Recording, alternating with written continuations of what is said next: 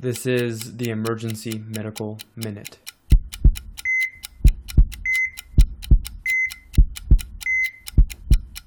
All right.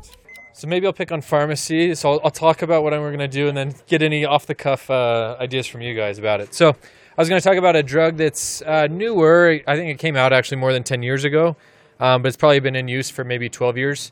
But it's called Dalvans or dalbavancin. I don't know if you guys are familiar with it or have used it at all.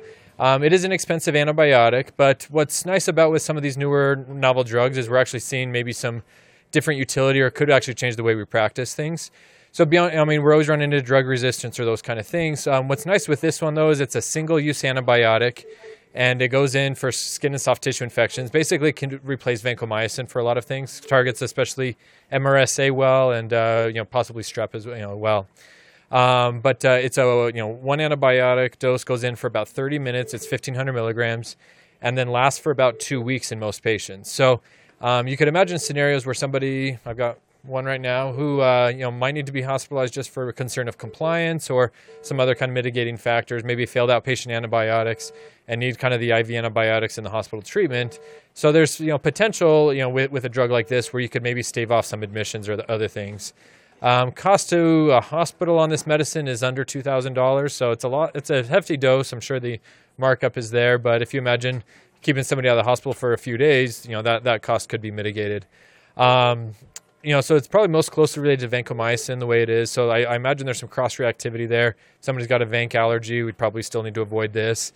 It's not FDA approved for sepsis or those kind of things. It's really geared towards kind of the more uncomplicated skin infections, but that do need IV antibiotics. And most of the criteria they recommend is something kind of bigger than a hand print, but then less than 9% TBSA, so like an entire limb. If it's more than that, probably worth pursuing other drugs. If they're septic, you should look at other drugs because it's not really teased out very well for that.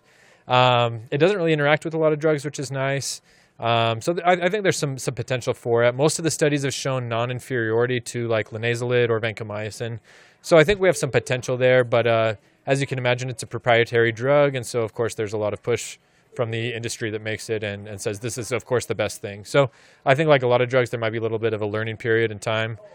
Rachel, I don't know if you guys have had any experience with this drug or there we go. All right. I don't think it's on our formula, no. Yeah.